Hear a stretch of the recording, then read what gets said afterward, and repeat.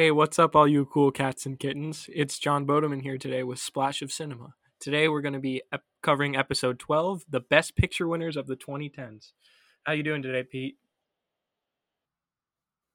I'm doing all right, man. I finished Succession over the weekend, which is now my new favorite show, HBO. So hopefully we can talk about that later on the pod. I think you'd like it a lot. Uh, Popular circles and critical circles love it alike. So it's my new favorite show. And I started The Undoing actually on HBO. So I'm just becoming an HBO head. Yeah, if you need to talk to Pete about HBO shows, he's the expert apparently. I think today the show of discussion we're going to be talking about is WandaVision. What we missed we haven't covered it in about 4 episodes, 3 episodes I think. We haven't covered episode 6, 7, or 8. Um, just a wild show. It's taken so many twists and turns. It's hard to cover this without spoiling it, just because all I can really say is it goes in so many different directions. I think Marvel's doing things it's never done before and maybe establishing some new possibilities for the Marvel universe. And I think WandaVision's a really good first step. Already, we're seeing towards this trend of Marvel shows that are going to start dropping on streaming services. I thought it was crazy. How about you, Pete? Yeah, I mean, I never read the comics or anything, but I watched episode 8 with my friends who did, and they picked up so many more things than me, and I felt kind of alone in that sense. But nonetheless, it's entertaining as hell. Uh, you can definitely see the CGI being implemented, and the budget that Marvel has in these latest episodes. They're using a lot of it to a good degree, and I like how they're focusing a lot on characters, even if they're not Wander Vision. You'll see when you watch it. We don't really want to spoil anything here, but it gets pretty crazy. And I'm looking forward to episode 9 for sure. Yeah, my biggest my favorite part of the show, actually, my favorite performance was not Wanda or Vision throughout the first couple episodes. I really like Catherine Hahn as like that side character. I think she brings a lot of like life and color to the show, and I love how she's becoming like even more of a major player on the show as time goes on. I think that was a really great casting choice by the Marvel execs, and it's paid off really well. Um, it seems like both Marvel heads and just normal people are really enjoying this show. Um, I also really like that it's played on so many different sitcom styles. Like the one episode reminded me a lot of like Modern Family, how they do like the takes right to the screen. Like it's like breaking the fourth wall or whatever. I think the episode's actually called Breaking the Fourth Wall. Um, and since episode 1, the show's moved up in eras from like the 50s to the 60s to the 70s, and the costuming changes and the set changes are all kind of brilliantly reflective of that, um, and I appreciate that a lot. It's yeah, it's maybe the most exciting thing on TV right now, in my opinion. Yeah, for sure. Like this is the Mandalorian for me, pretty much. I find myself going to the TV every Friday and watching this. And I'm looking forward to the new Marvel stuff. Falcon and Winter Soldier drops in March. There's some more stuff coming, and I'm pumped for what Disney Plus, Marvel, and Lucasfilm have on deck. Super excited. Yep, same goes here, Pete. um, so that's WandaVision, the latest 3 episodes, a lot going on. If you haven't started the show yet, I think we said this before, it's a really quick watch. Honestly, the episodes range from like 20 to 30 minutes a piece, discounting the last one. And there's 8 episodes so far. It releases every Friday on Disney Plus. Um, but obviously now all the episodes that have come out, you can access them on Disney Plus. So let us know what you guys think. It's a really good show. So get into it. We're gonna cover a lot today, just in honor of this upcoming Oscars and awards season. We want to give you kind of a recap of the past decade in Best Picture winners, the films that have been deemed the best of the year by the Academy Awards, which is the most prestigious award show in American film. Um, so that means we'll be covering 10 movies today, all very critically well received in by that circle at least. Um, so there's a lot to unpack here today, and I say we just get right into it. The first film we're going to cover is the 2011 Best Picture winner, which is a 2010 film, and that is The King's Speech. It also won awards for Best Actor for Colin Firth, Best Director for Tom Hooper, and Best Original Screenplay, David Seidler. The plot is the story of King George the Sixth, his impromptu ascension to the throne of the British Empire in 1936, and the speech therapist who helped the unsure monarch overcome his stammer.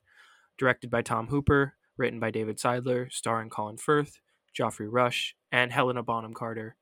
And we just want to put it out there. This movie is free to watch on Pluto TV. If you do know what that is, it is a streaming service, and it's free. I think it could be a little dicey and it might have some ads, but I'm sure people out there watch Pluto, and for some reason this movie's on it, so go for it. Um, Pete, what are your thoughts on The King's Speech? Yeah, thanks for doing that quick ad read there for Pluto TV. I've never heard of that, but you convinced me before the episode that people actually use it. So even if you don't want to use Pluto TV, please contact us to watch this movie. We will refer you to Pluto TV if you contact us. But no, The King's Speech. I love this film. I'm a big fan of these old monarchy stories. Like I've mentioned before, I like The Crown. I actually watched this one with my mom just because she is a big fan of these older stories featured around the British monarchy. And I like how it's a figure who isn't really that polarizing in a historical sense, George the Sixth. Obviously, he was there before Elizabeth. It is Elizabeth's father, so he has some status in that respect. But it's really cool to get the lens into it in this one with fantastic production design, I have to say, as well as performances. Colin Firth gives the performance of a lifetime and a Best Actor win that I think is really deserving. He puts forth a great performance, as well as Helena Bonham Carter. And, it's crazy to think that Tom Hooper made Cats after making this. It's all over the place, man. Yeah, I just don't believe it. Yeah. The King's Speech, to me, it's not the strongest movie of the year for 2010. I personally preferred The Social Network. And that's a big debate, right? The Social Network, should it have beaten The King's Speech? In my opinion, absolutely. But I did love The King's Speech, and it's definitely worth a watch. As Pete mentioned, the performances are outstanding, which is pretty typical for a Best Picture winner. Even if it's maybe not the best film of the year, clearly critics love something about it, and I think the performances are, outstanding. They stand out a lot. Just aided by a screenplay that, as we said, did win Best Original Screenplay, and I think that was pretty well deserved. It's about the kind of underdog king, the guy that's forced into a position, and he has a stuttering problem. So you kind of have to write that into the screenplay, and I thought that they worked it into that in a genuine way, and it kind of shows the role of the speech therapist, which you wouldn't think is an important role in most monarchies, but that's a really important role in this monarchy, giving the British people hope at a dark time. It's before World War II.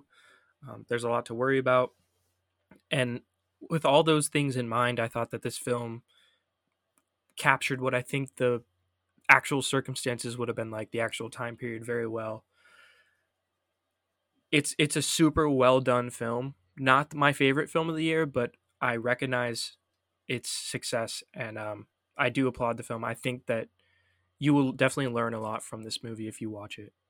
Yeah, I agree with you with your point that The Social Network is better than this film, and I enjoyed The Social Network more than this film for various reasons. But nonetheless, The King's Speech is a great film. I think it caters itself more towards the older clientele. Just with the subject matter, and it's a little slow moving, just because it does feature this British monarchy at this time. A lot of properties that come out around this time are slow moving, and we appreciate that. But if you're looking for like big flashy stuff, this isn't the movie. Like you said, it's just a very well done movie. that I think is a great Best Picture winner for 2011 for sure. Yeah, and I totally see why the critics gave it to this movie. You did reference the age thing, which I just realized that's like really important.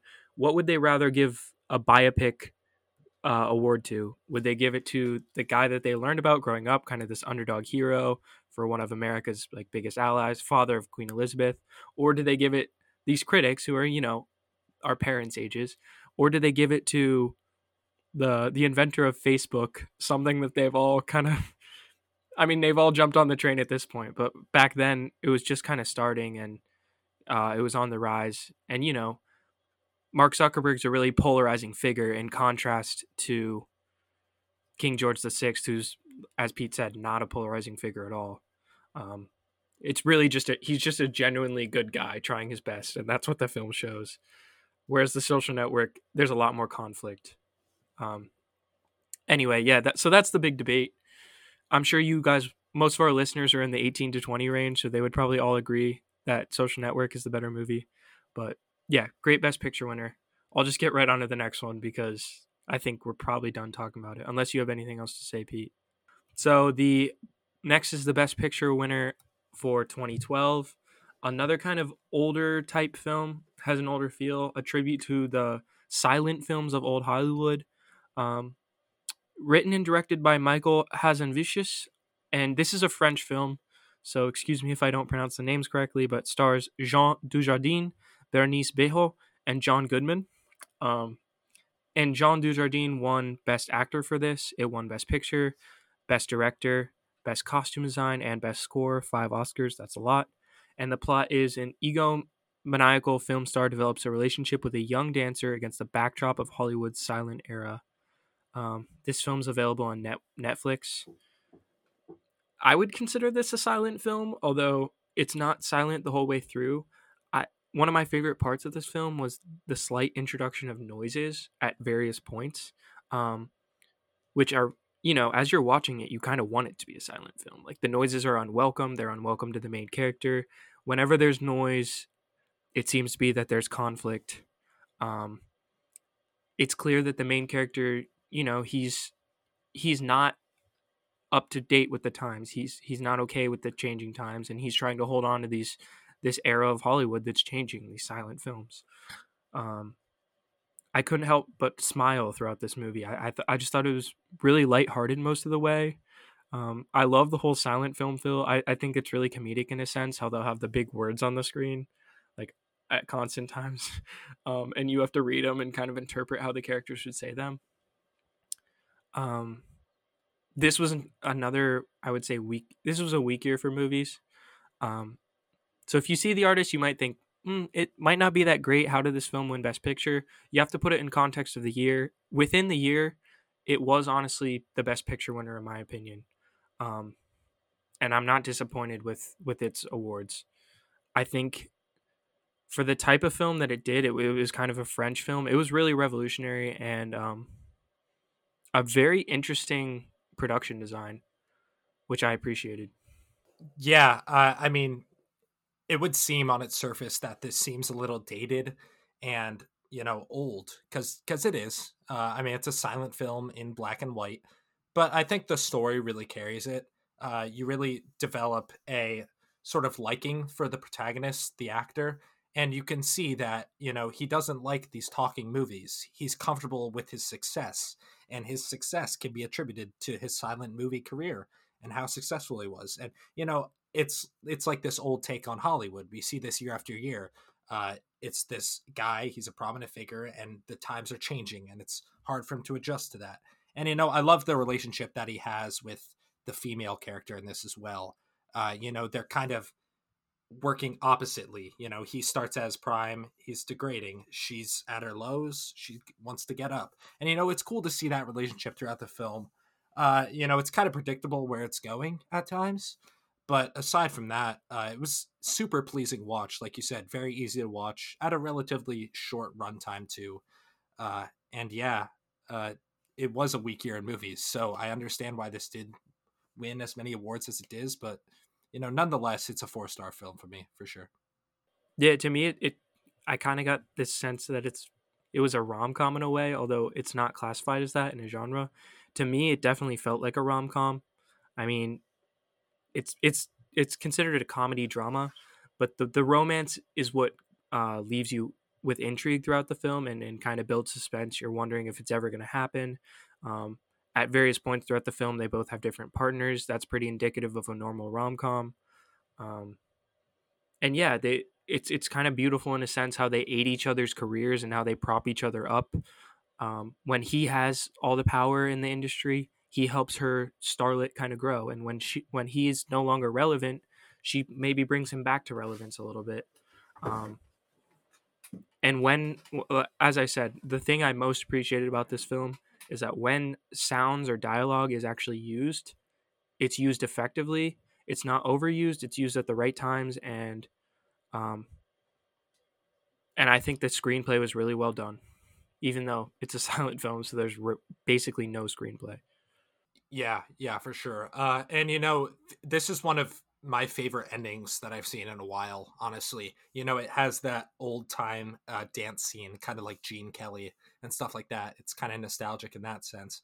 But then, like you said, with the dialogue, there's some dialogue at the end of the movie, and you can kind of tell why our protagonist was so against these audio movies. And it's I like I've said before, this was a very pleasing watch, and I'm glad I watched it because this is a movie that I wouldn't normally watch, just because I did hear it was black and white and silent. But I mean, I'm glad I did.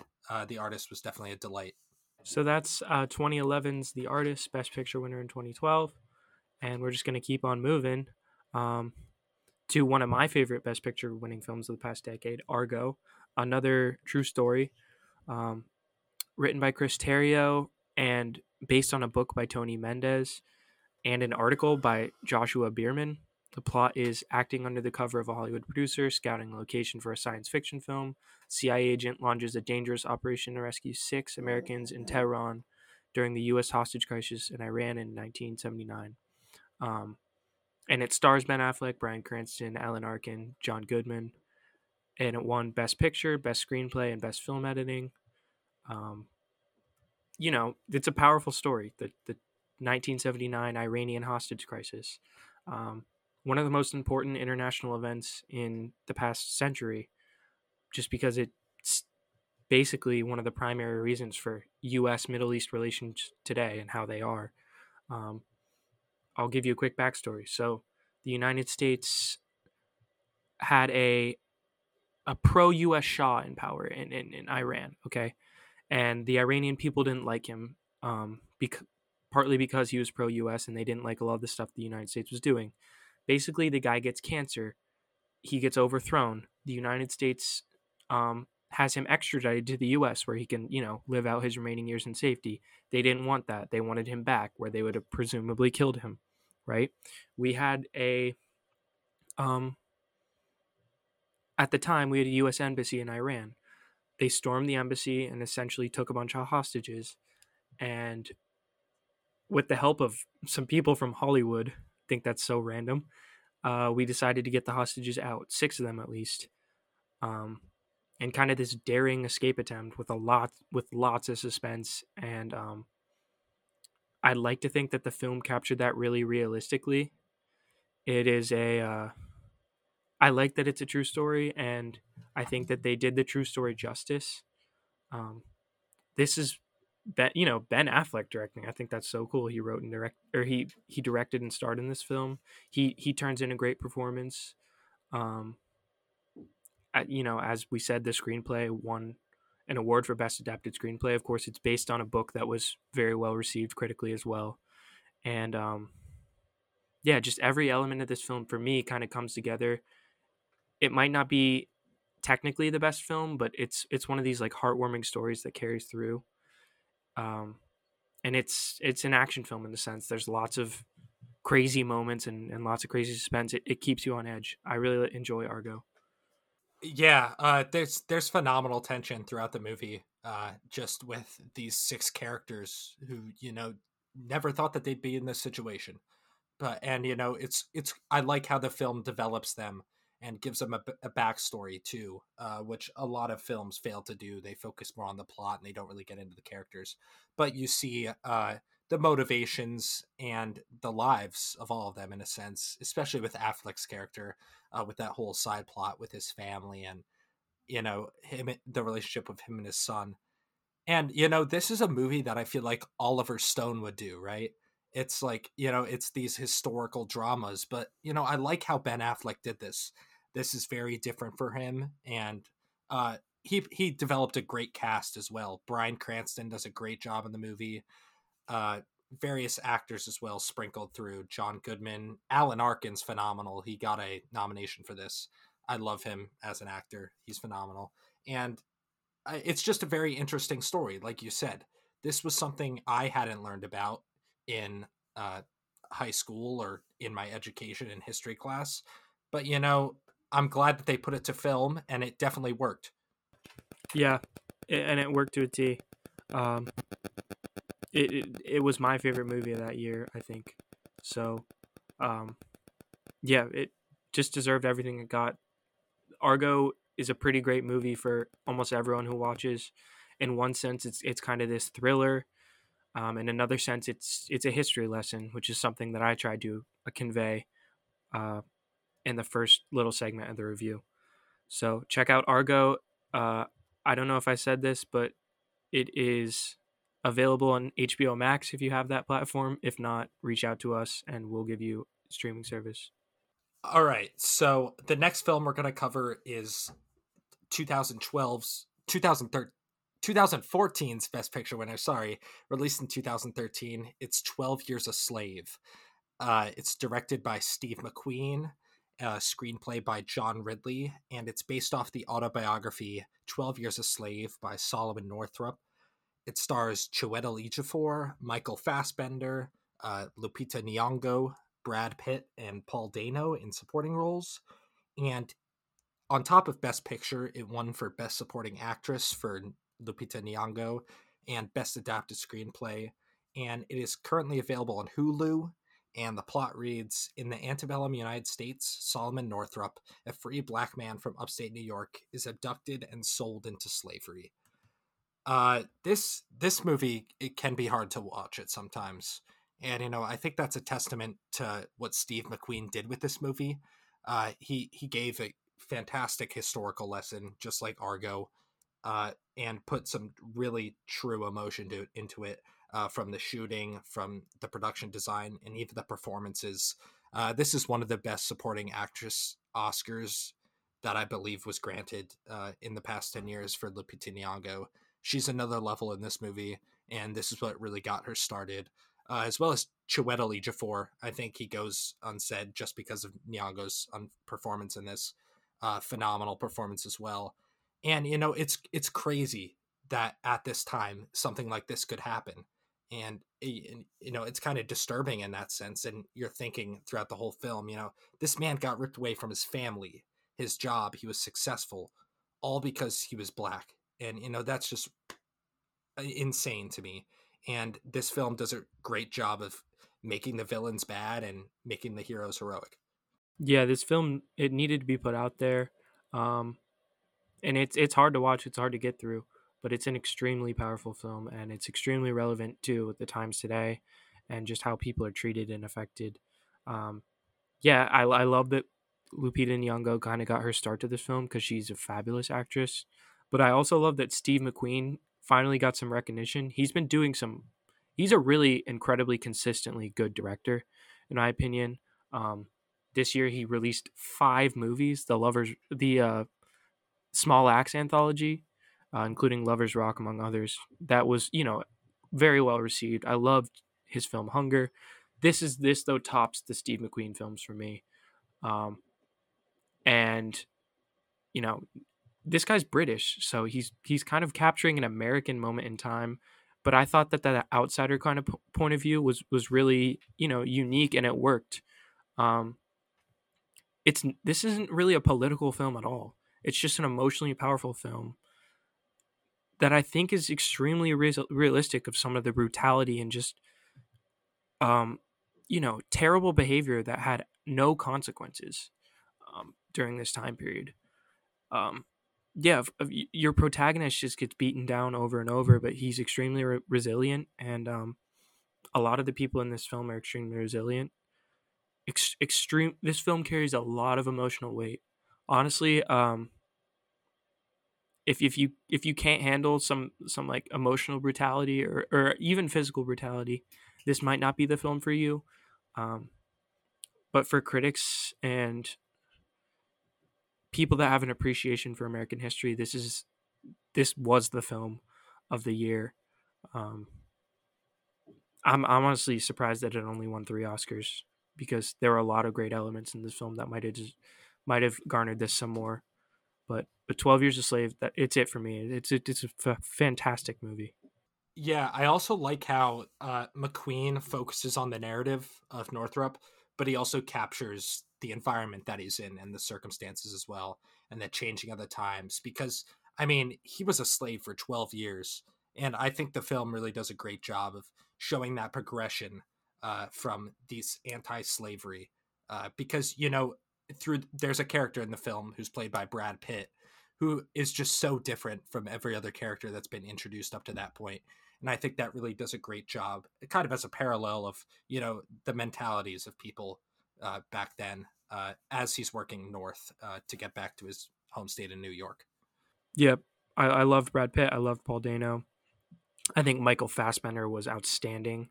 Um, Normally, I love Michael Fassbender, but he got me to hate him in this movie, and for that, I applaud him. Um, yeah, like I said before, there's not much more I can say on this movie, but it's a fantastic film. Check it out on Hulu. And our next film is Birdman, or The Unexpected Virtue of Ignorance. I watched this film last night, so my review is very fresh. The plot reads: a washed up superhero actor attempts to revive his fading career by writing, directing, and starring in a Broadway production. Written and directed by Alejandro G. Inarritu, stars Michael Keaton, Zach Galifianakis, and Edward Norton, and it won Best Picture and Best Director. Birdman Birdman was insane, just really crazy. You never know what to expect.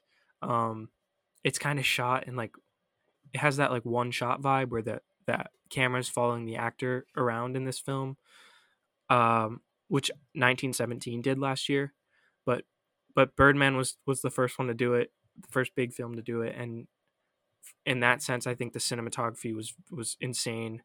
Um, there was so much symbolism in this movie, and I just want to quick talk about something that I was reading about the ending scene last night. I won't spoil it for you, but the ending scene is it was one of my favorite parts of the film. And originally, for some reason, the ending scene was supposed to be Johnny Depp leaping out of a Pirates of the Caribbean poster and then coming to real life as Jack Sparrow, which, if you watch the film, you might see makes some kind of sense, but no, it didn't make any sense. And the ending, which, as I said, was, I think, perfectly captured the film, was like a last minute rewrite. And I think that's crazy how some of these movies can change and then go on to win Best Picture just based on one or two quick decisions. Um, but overall, this is a great film. I think maybe a limitation is that some people might watch it and say, I don't understand it, or I think that they just kind of threw some stuff together and pretended that it was deep and then slap a bad review on it. I think that this film genuinely was deep. And don't get me wrong when I say I think every single part of this movie was intentional. There's a lot of like deep kind of Easter eggs in this movie, references to past playwrights. Um, it is kind of an old Hollywood movie in a sense. It's about the changing of the times, which, as we've noticed, is kind of a theme throughout these Best Picture winning films. Um, it's like a past comic book big grossing actor superhero trying to prove that he's relevant and actually knows a lot about art. Um, and I thought it was funny how it references like Marvel and Robert Downey Jr. And he's like, I'm way more talented than Robert Downey Jr. and he's making so much more money than me. Um, this film's about success and how you perceive your worth to society. It's about relevance. There's a lot of cool, interesting stuff going on here. It's very dark at times, but it's a comedy. Um, So it's a dark comedy, I'd classify as it, and I think it plays that genre to a T very well. Yeah, this can kind of be reflected in some current actors' lives. A lot of these Marvel actors are trying to get out of the mold. Like I know Chris Evans is starting to do more dramatic stuff, and so it's cool to see that. Not that it's exactly like what is in Birdman, but he's trying to be more artsy and become more of an artist, so to say. And he's getting away from the big budget stuff. And I like how they placed it in New York as well. There were some great scenes. There's this one where he's just in his underwear running through Times Square, and I think it's funny in a sense. Like you said, it is comedic at times. And that scene, I read this somewhere, that everyone around him just didn't know that they were being filmed. Obviously there were some extras that had some lines like "Hey Birdman" and stuff, but a lot of those extras didn't know what was going on. And I'm just imagining Michael Keaton as I'm walking in Times Square just running around in his underwear. It makes me laugh a little. But besides Keaton, I mean, the performances in this are phenomenal. Zach Galifianakis gives a great comedic performance as sort of this producer that just wants everything to go right all the time. Producer slash lawyer. Yeah, he's everything in this film. And there's just so much chaos around this production. A lot of it fed on by Edward Norton, who gives a great performance as he always does. Emma Stone, Naomi Watts, Andrea Riseborough. I mean, there's so many phenomenal actors in this movie, and Alejandro Gianaritu, he's great. His stuff's phenomenal, and you expect it, but this is a new level. Definitely a 5-star film for me. Just for everything from the cinematography, the performances, the script is phenomenal as well too, and it was filmed in the St. James Theater, which I thought was really cool. Everything in this was filmed in New York in one theater. And I think that's really a testament to like how condensed this movie is, yet how much it has you thinking, for sure. Yeah, and it kind of explains there's a conflict between the big budget Hollywood people and the New York play scene, and that conflict does exist in real life. And I think that it plays that difference very comedically, mainly between Edward Norton and Michael Keaton. Their characters clash throughout the film. That's probably the main conflict. Um, and there's a lot of conversations about the differences between playwrights and Hollywood, where the money is, and what is true art. And I think that that's an interesting debate to consider when watching this movie. Um, yeah, the theater setting though, it was really genuine. It felt really genuine. I mean, the like anxiety and unease, the tension between a lot of these scenes is just amplified as he'll go like from room to room, and it's just like an extremely crowded hallway. And as he's running through, somebody else is yelling at him because they need something. It actually reflects what I think the environment of maybe a director, writer, and actor of a play would be experiencing on the nights before opening night. It felt like a real tech week to me. Um, you know, it's very demanding. It's very stressful. This guy's got his whole, in his eyes, he's got his whole life on the line, um, out of this desire to be viewed as genuine. Um, yeah, and I think that's really kind of powerful. I think this is kind of an expose on life a little bit to me. It felt like Um, Emma Stone has some really cool, like deep conversations on maybe what it means to be relevant, or even if that's a thing. Um, yeah, Birdman. I did just watch it, so I'm kind of high on the movie a little bit. But to me, it represented filmmaking at its finest, and I think that it's kind of a perfect example of the craft. While it might not be my most favorite movie of all time, I think technically it's one of the best films I've ever seen. Yeah, I'm just gonna echo everything you said there.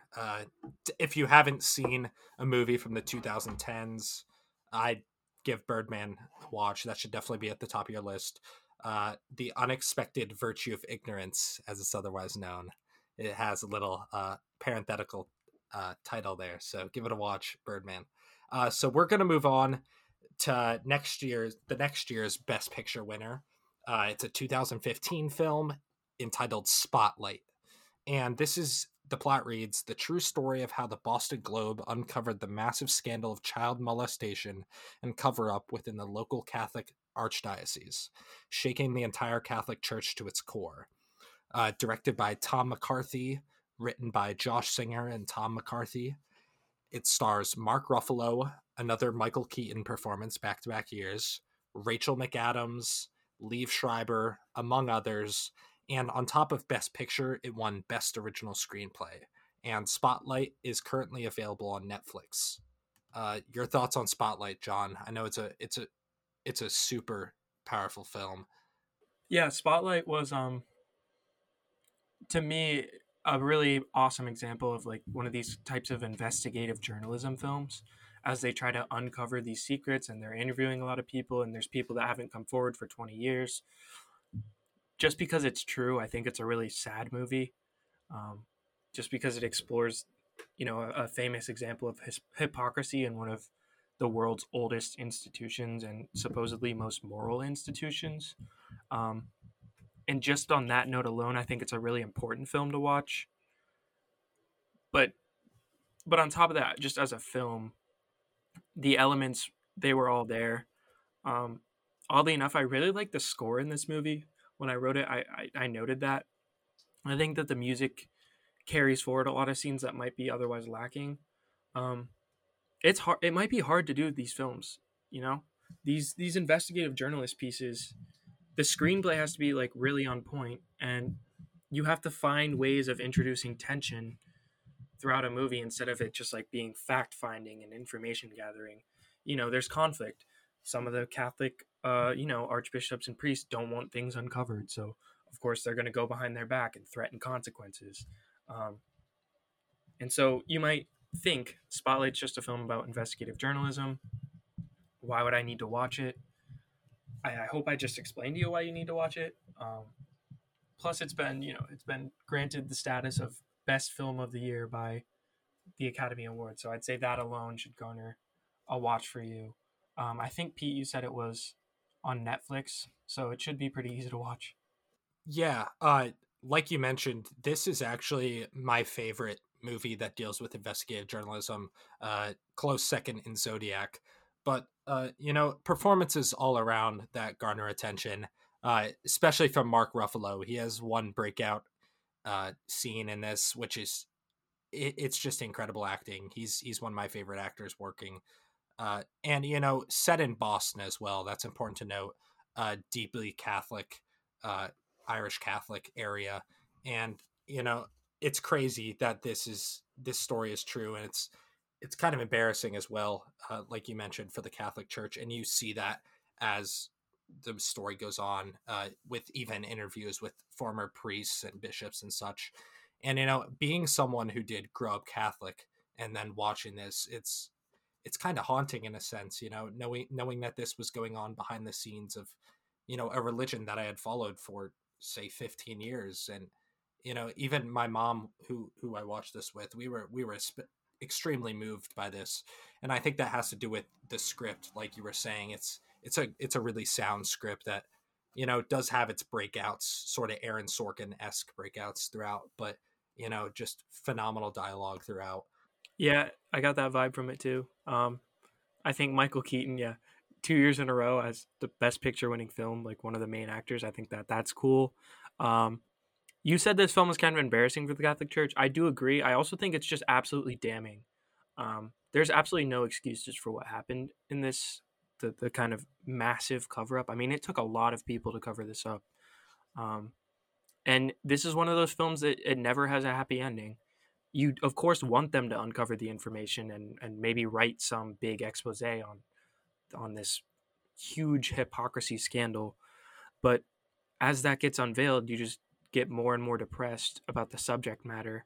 And as more and more gets uncovered, it gets more and more damning.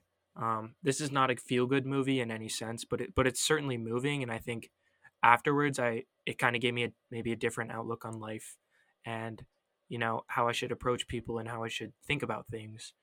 Um, because a lot of the bad things and the conflict that's uncovered throughout this film is fueled by ignorance and naivety. um, and it's important to resist those things. Yeah. So, if you have anything else to say about Spotlight, John. All right. So we're gonna move on to uh, 2017 awards, a 2016 film, uh, La La Land. So La La Land. Obviously, I'm kidding. That was the biggest Steve Harvey moment that the Academy Awards has ever seen. We're going to cover Moonlight. So, the plot of Moonlight reads: a young African American man grapples with his identity and sexuality while experiencing the everyday struggles of childhood, adolescence, and burgeoning adulthood. Uh, Written and directed by Barry Jenkins, although the script is derived from a Terrell Alvin McCraney play, In Moonlight, Boys Turns Blue. It stars Mahershala Ali, Naomi Harris, Trevante Rhodes, Janelle Monáe, as well as Ashton Sanders, and Andre Holland is in it as well. And on top of being Best Picture, it won Best Supporting Actor for Mahershala Ali and Best Adapted Screenplay. And it has been available on Netflix for a while now, and it's probably one of the best things on Netflix, and it is currently on. So, your thoughts on Moonlight, John? Yeah, super young breakout cast. Um, Moonlight is the coming of age story to a T. It's definitely a different way of telling the coming of age story. It has a lot of like spiritual moments and a lot of symbolism, which I think is unique to a lot of these Best Picture winning films. They're really deep in a sense, and this could be the deepest one of them all. To me, Moonlight's a 5-star film. I think it's pretty technically perfect. Mahershala Ali was fantastic in his performance, and although he's best supporting actor in this, which I think is a fair designation because he didn't have a lot of screen time, he's the guy that stands out.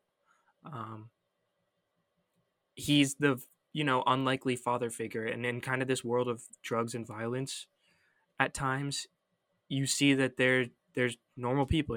There's good in it and there's bad in it. Um, and you really tend to sympathize with the main character of the film. He's a very like loving person. He's very understanding, and life kind of tears him down throughout. But he keeps getting back up. This is kind of a story about resilience.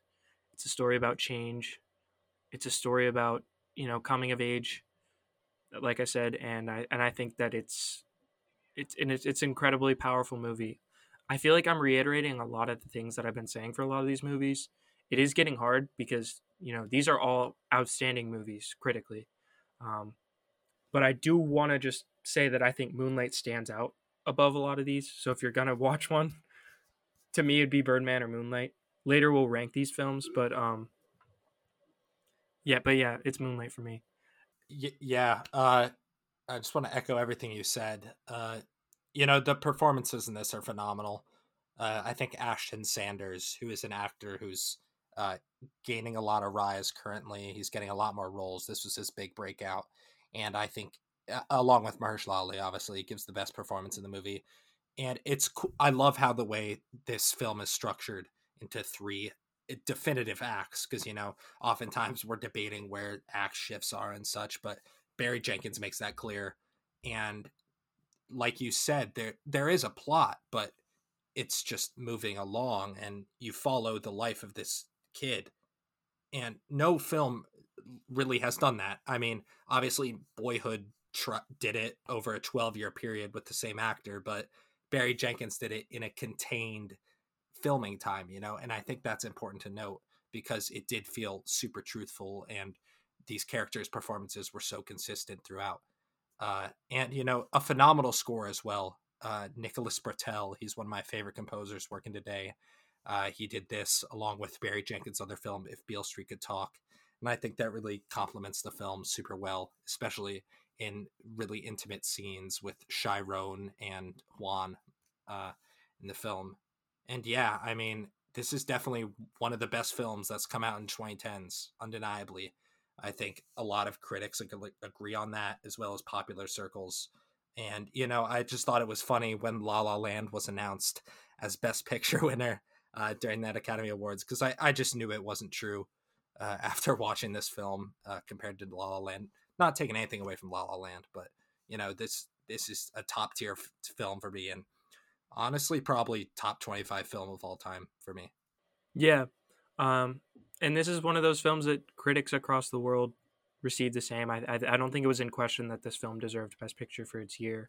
Um, you mentioned the three parts, and I think that's a really interesting thing to mention. Not a lot of films do that, but this film did it masterfully. The parts are Little, Chiron, and Black, um, and those are all names given to the same character, to our main character, and that kind of reflects how he changes uh, compared to the world around him, and how he changes with the world around him. And in each of those chapters, there's various struggles and references to other parts of the chapters. You know, characters carry through, and characters change and grow. But our main character Chiron changes and grows the most throughout this film. Um, it was very fluid to me, if I can use that word. It felt like fluidly beautiful. It covers a lot of deep films, mainly identity. There's a big element of sexuality covered in this film, and masculinity. You know, what makes a man. Um, and I just like that it was never like moralizing or preachy, I guess I would say. Um, it's not trying to like teach you anything or instill any sort of opinion in you, give you any persuasion as to whether or not you should sympathize with this character or not. I think you just naturally sympathize with the character. I mean, he's your protagonist, he's your main character. You see that this guy's just trying to struggle to find out who he is, and people hate on him for that. And I think if everyone watched this film, it might make the world a better place. Um, might give people some more empathy, because you might not hate on somebody for decisions that they can't control, and decisions that they're trying to grapple with, more than needing you to come in and yell at them for something that you don't even know what their life's about. And that happens a lot in this movie, and that's some of the main conflict of this movie. This poor kid, but you watch him grow into a man, and that's really special. Yeah, and it's important to note that this takes place in Liberty City, Miami, which is a very, at the time, this takes place in the '90s and then progresses.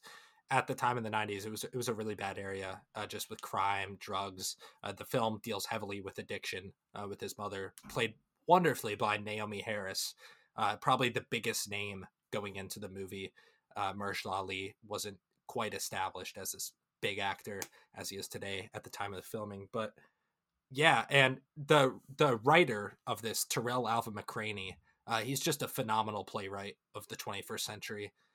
He was actually nominated last year for a Tony as well, for a play entitled Choir Boy, and a lot of his plays deal with Black identity, uh, sexuality, and like you said, this masculinity. Whether you mask it or show it, and his masculinity progresses throughout this film, Chiron, and I think that's beautiful in a sense. And once the third act got there, I was like, whoa, like it just seems so different, and you kind of want to fill in the pieces there for the times when Chiron isn't on screen and it's like offstage action, so to say. And I just love how Barry Jenkins did it. uh One of my favorite shots from this is when he just washes his face. He does that three separate times in the film, and everything from the color design, the score, the camera work during that is just so beautiful. And that's Moonlight for me. It's just beautiful. Yeah, this film gave me kind of a Boyhood sense, but not filmed over 12 years, and maybe even better than Boyhood. So, you know, uh, I think that's funny.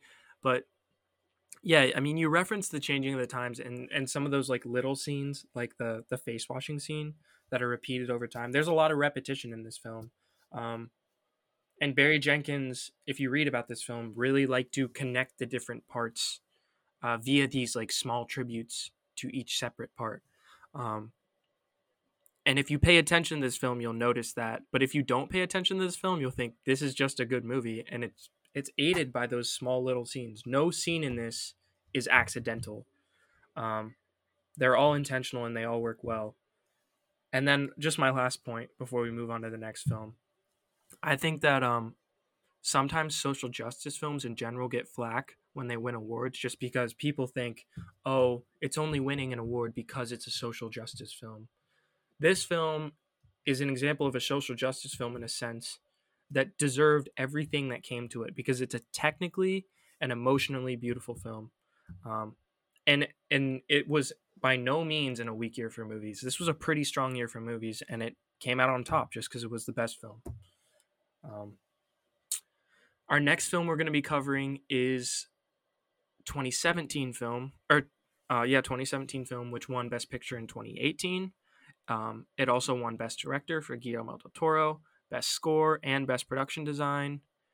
It is The Shape of Water. So the plot reads, at a top secret research facility in the 1960s, a lonely janitor forms a unique relationship with an amphibious creature that is being held in captivity. Written and directed by Guillermo del Toro. Sorry, I do know how to pronounce his name. Also written by Vanessa Taylor and stars Sally Hawkins, Octavia Spencer, and Michael Shannon. This film is available on Hulu, which I can tell you for a fact because I watched it on Hulu yesterday. With Will Bodeman, who's been a previous guest on this podcast. So shout out to Will Bodeman. We watched The Shape of Water together. I have been a big fan of Guillermo del Toro since I started really getting into movies. If you haven't gotten a chance to check out Pan's Labyrinth, I think that's an amazing film. And I got a lot of those vibes from this movie. Del Toro's, he's not new to the filmmaking industry. He's been directing films for 20 years. They finally recognized him with a Best Picture and Best Director win for The Shape of Water. Well deserved.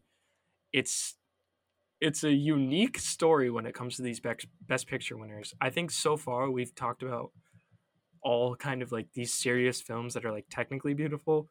This one is, very interesting. There's a lovemaking scene between a woman and a fish man. There is a musical number featuring a mute woman.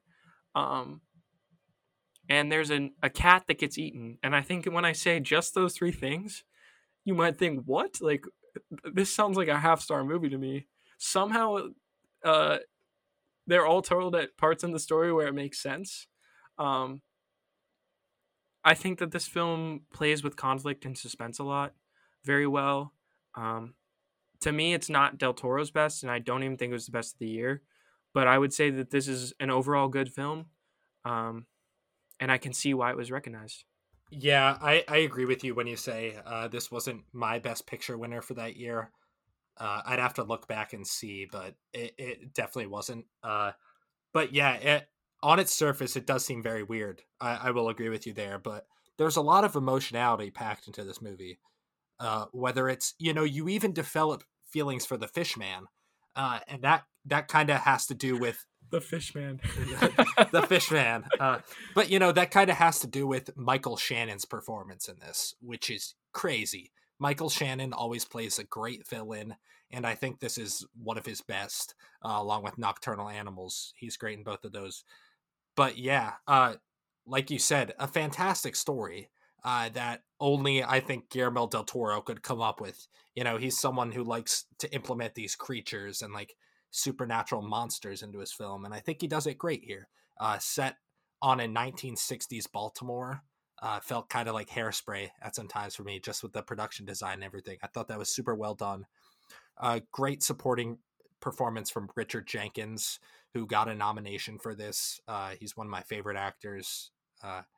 And it was just a pleasing watch, I'd say. At times, like you said, it does get suspenseful and stuff, but in the end, it was just an aesthetically pleasing movie, I'd say.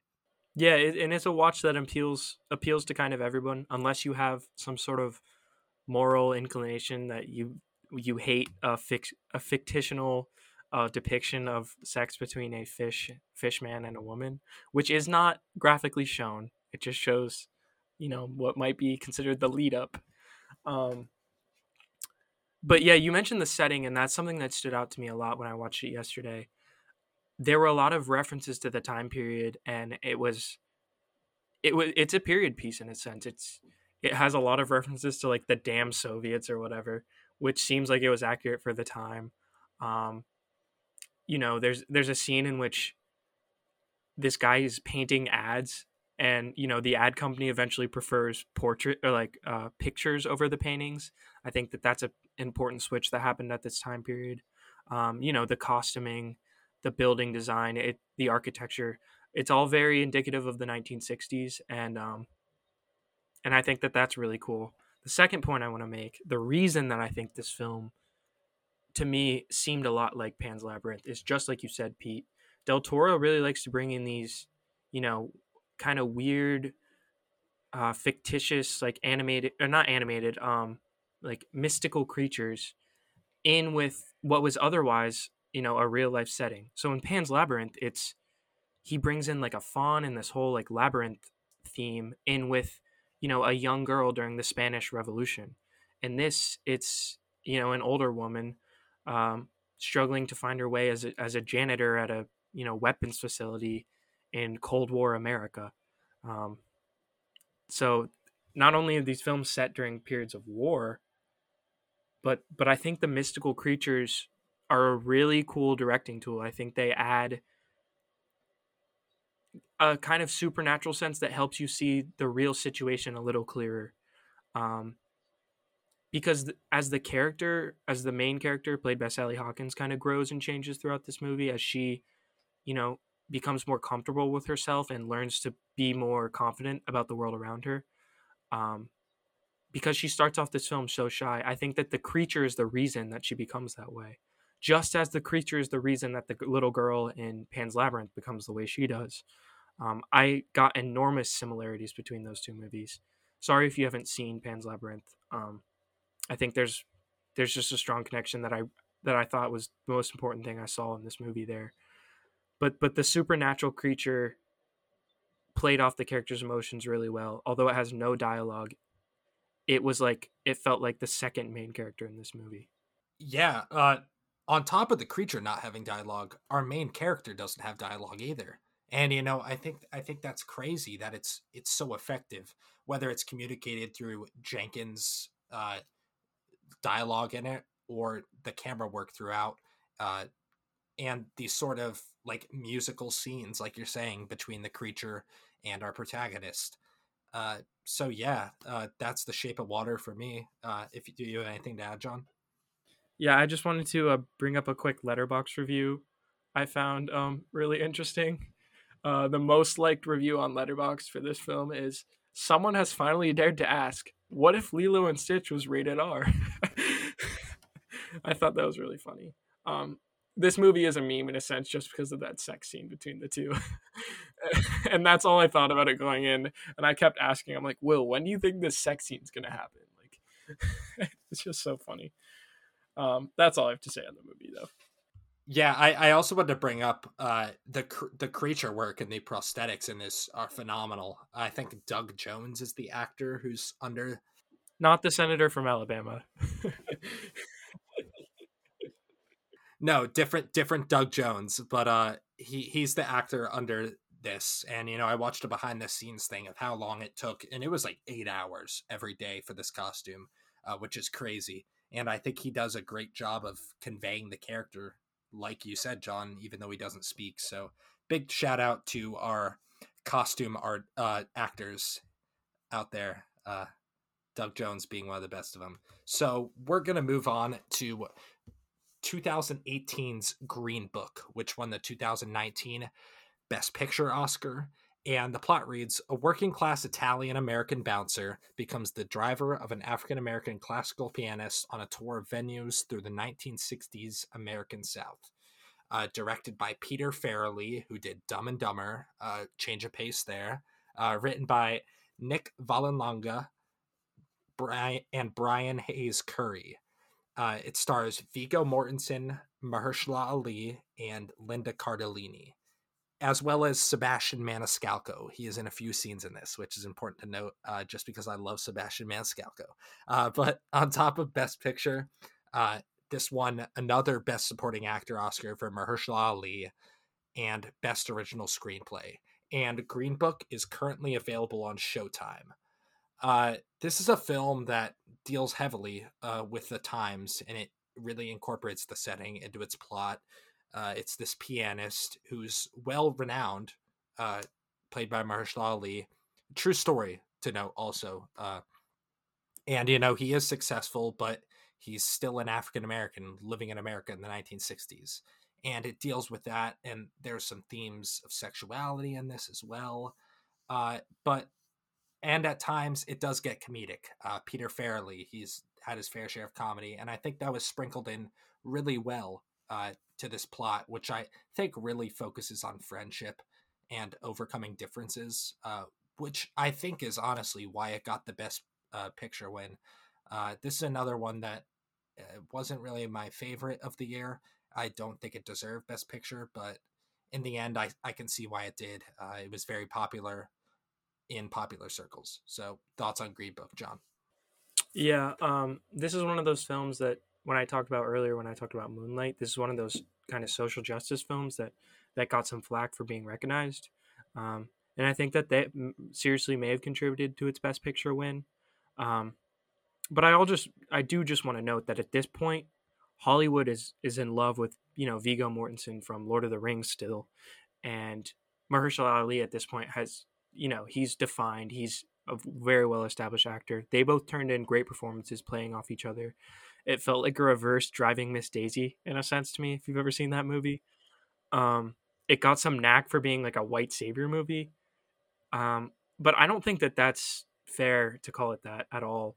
Because who's the real savior in this movie? It's Mahershala Ali. He's the educated, man that is teaching Viggo Mortensen about life and how you respond to things in certain situations, how to deal with grace and with ease, and with poise. And I think that that was actually the most important lesson in this movie to me. And I didn't get any sense that this film was a white savior movie. Um, just because it has a white character doesn't mean it needs to be considered a white savior movie. Um, yeah, once again though, didn't think that this was the best movie of its year, but I did love Green Book in its own way. Um, it could have been made better. I totally see how this film could have been made better. I think the screenplay was lacking in some areas, but I still consider this a 4-star movie. It's still technically very well movie. Love the period settings, um, just the amount of places where they had to film and the amount of settings that they had to get right. I think that that's an achievement. Um, I love the symbol of the car driving around the country.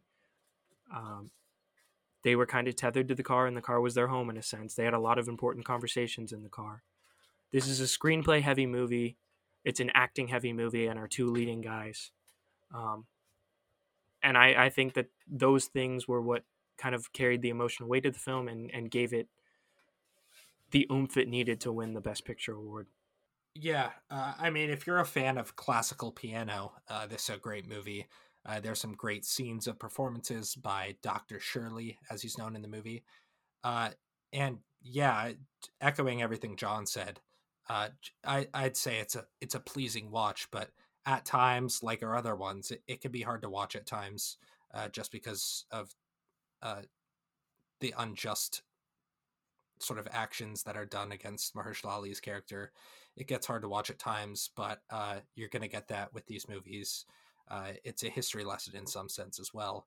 That even if artists are not like us but still talented, that doesn't mean we treat them poorly. And I like how you mentioned the white savior as well, because this doesn't feel like that at all. There's times Mahershala Ali is helping Viggo Mortensen not only with sort of this education of the times and being more progressive about things, but he's also helping him in his personal life with his wife. And that scene where he writes the letter, I think that's really funny, and it does have some good comedy scenes sprinkled in with a movie that can get dramatic at times, which I enjoyed. And I think it's cool that Peter Farrelly did this as well, because he's kind of been on those like John Candy movies throughout the 90s, so this is a change of pace for him, like we saw with Todd Phillips and Joker. And I think he did it well. But yeah, not my favorite movie of the year. I've said this, and the screenplay at times is a little lacking. I'd agree with you there. Yep. That's all I have to say on Green Book. Um, so we're going to move on to our last film that we're going to cover today. This film is the highest rated film on Letterboxd, which is the social media app that we both use to rate films and critique films. Um, it's insanely well received critically. This film kind of swept all the awards attention last year. It did win 4 Oscars, for Best Picture, Best Director for Bong Joon Ho, Best Original Screenplay for Bong Joon-ho, Best Foreign Feature, which I think that Oscar also went to Bong Joon-ho. A little background on Bong Joon-ho: he's been making films for years. It's not just like out of nowhere, and he's been making wonderful films for years, like great Korean films. Um, and this was finally the Academy's time to recognize him. Parasite was really uniquely made movie, really well done. The plot is greed and class discrimination threaten the newly formed symbiotic relationship between the wealthy Park family and the destitute Kim clan. Written and directed by Bong Joon-ho, stars Kang Ho Song, Lee Sun Kyun, and Yo Jong Cho, and it's available on Hulu. This film was insane. It kind of felt like a Korean Tarantino film to me. There's a lot of like quick, intense episodes of violence. Um, there's definitely this like deep underlying theme of like class strife and how people are treated. And this family of what I would say is con men, just kind of doing their best to make their way in the world and eventually take advantage of this rich Korean family. I loved Parasite in its own way. Um, I don't necessarily think it should be considered like one of the best films of all time.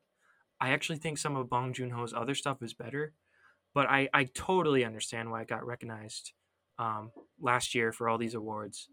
It was a really uniquely made film, but it's really uneasy. I can say like my mom didn't like it, but I liked it in its own sense. And it touches on a lot of different genres at different points, and I think that was really compelling. Yeah, this is a film that turns itself on its head halfway through. I don't want to spoil it in case you haven't seen Parasite. I mean, who hasn't seen Parasite up to this point? But there is a really monumental plot point that takes place and just turns what could be perceived as kind of a lighthearted drama in a sense into a thriller, and it gets kind of crazy. And that's one of the reasons why I love this film.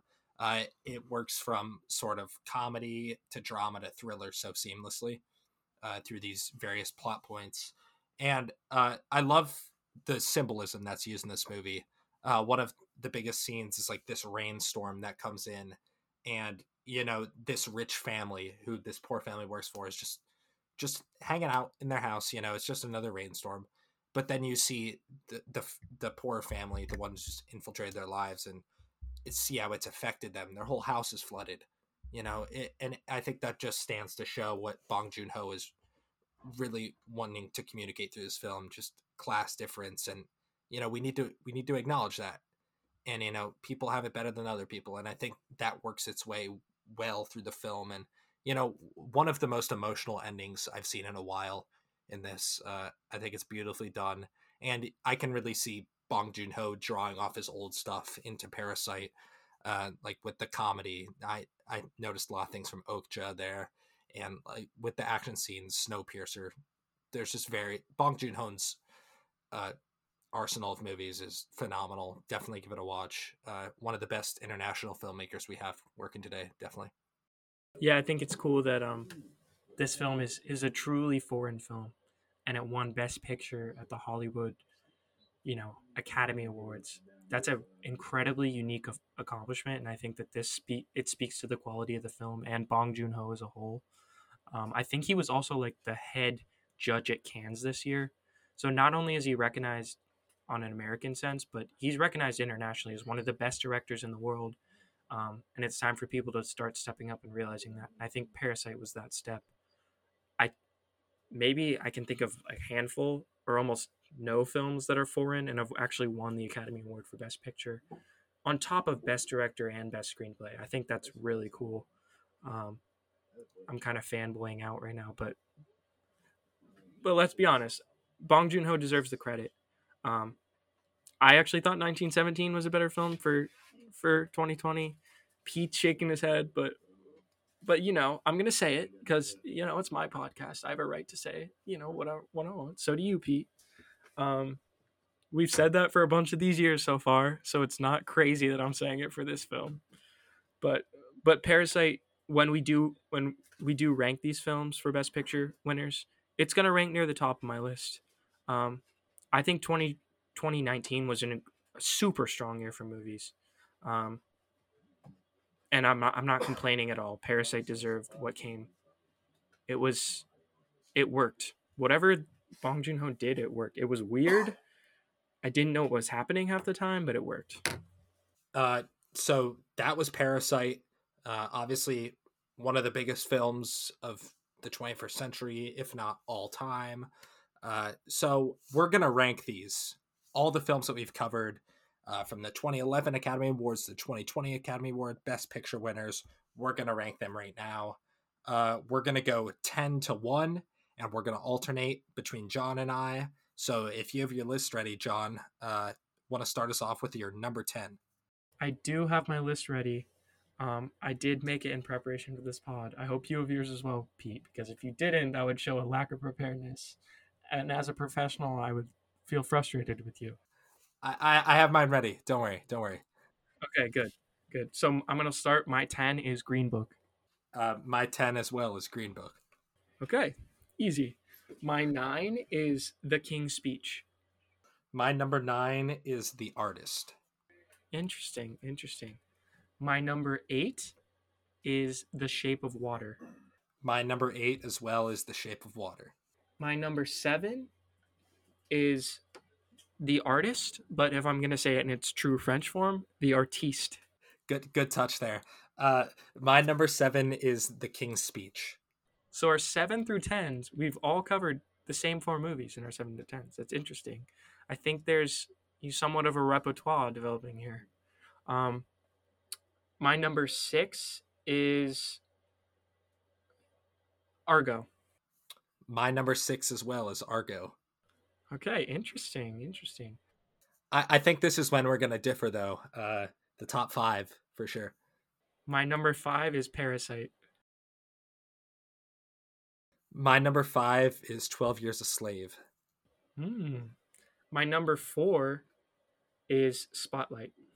My number 4 is Birdman, or The Unexpected Virtue of Ignorance. My number 3, the first of what I would consider 5-star films, the top 3 for me are all 5-star films, is 12 Years a Slave. My number 3 is Spotlight. But I just want to note, my top 5 are all 5-star films for me.